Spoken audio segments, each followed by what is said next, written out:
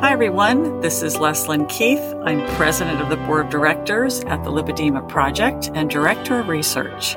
Welcome to Living Well with Lipedema.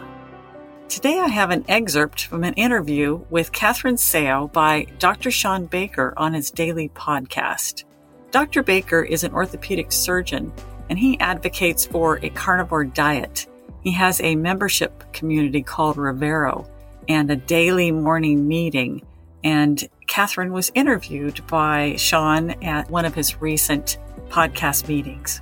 Catherine, as you know, is executive director and founder of Lipedema Simplified and the Lipedema Project.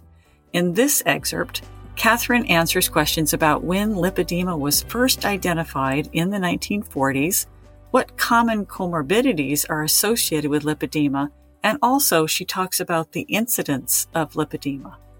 It was first identified in 1940 by Drs. Allen and Hines at the Mayo Clinic, and they published in their staff meetings orthostatic edema of the legs. And it was the first identification that we can really track.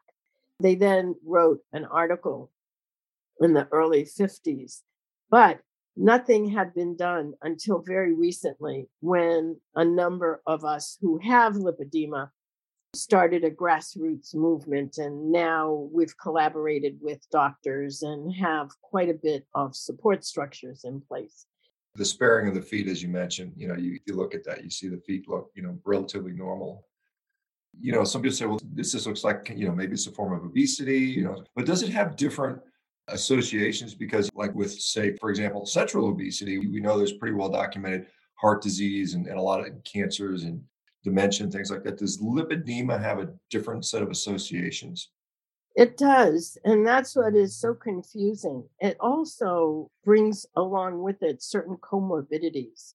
A couple are Hashimoto's because it's thyroid related, hypothyroidism, or there's a researcher who's been doing quite a bit of work on thyroid. She talks about it as the fat syndrome because the thyroid has been overtaxed by excessive dieting.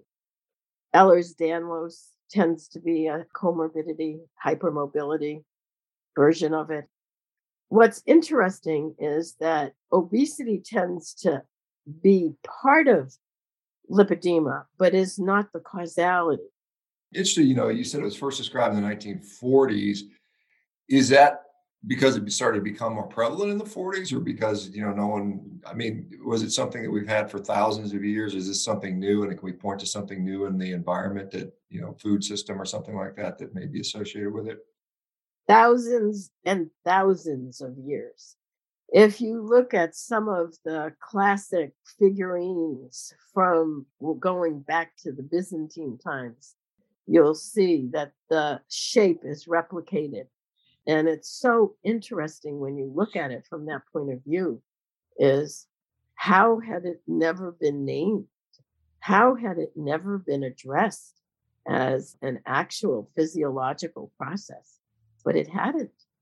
And so Allen and Hines, in their staff meeting, because they had women present to them, they finally said, wait a second, we're looking at something that is an entity, and we need to know a little more about it. The issue is that no one did anything. Why? Let's look at why. It's solely a woman's disorder.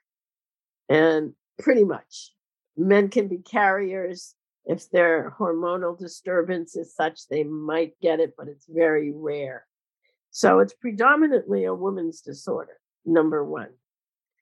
Number two, for whatever reason, fat and all of its comorbidities, somehow there's collusion that is the one discrimination that's okay to have.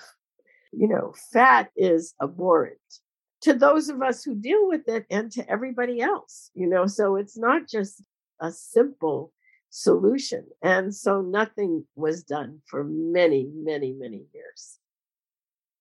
Is the incidence increasing? Are we seeing more and more women diagnosed with this over the years? Or has it been kind of steady in the population at a certain percentage level?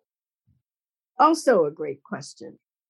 you know, whether it's that more women are finding out what they have, there are estimates that 11% of the population of women have it in the US. And that figure comes from studies that were done at the Foldy Clinic in Germany. The Foldy Clinic is the epicenter of the lymphatic research and treatment in Europe. And they've done a really good job of looking at, the incidence. And so that figure came from them, 11%. Thank you, Catherine. You put that all so well and were so informative. I think that was a wonderful interview with Dr. Shawn Baker. And I'd also like to give a big thank you to all of you, our listeners.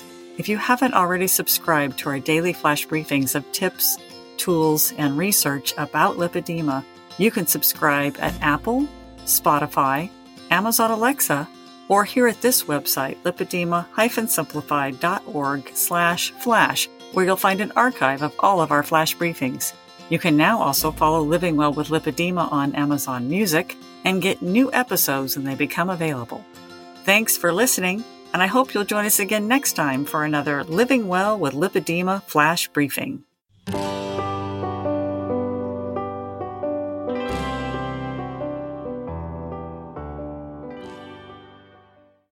Hi there, this is Catherine Sayo with a very quick and exciting announcement. Just to let you know, our 3-day event, Heart to Heart, is coming up March 31st, April 1 and 2. Make sure you don't miss it. We have speakers coming from all over the world and an amazing schedule for interaction with all of the community. It's going to be spectacular. Go to lipedema-simplified.org and be sure to click the link to get more information. And we'll see you there.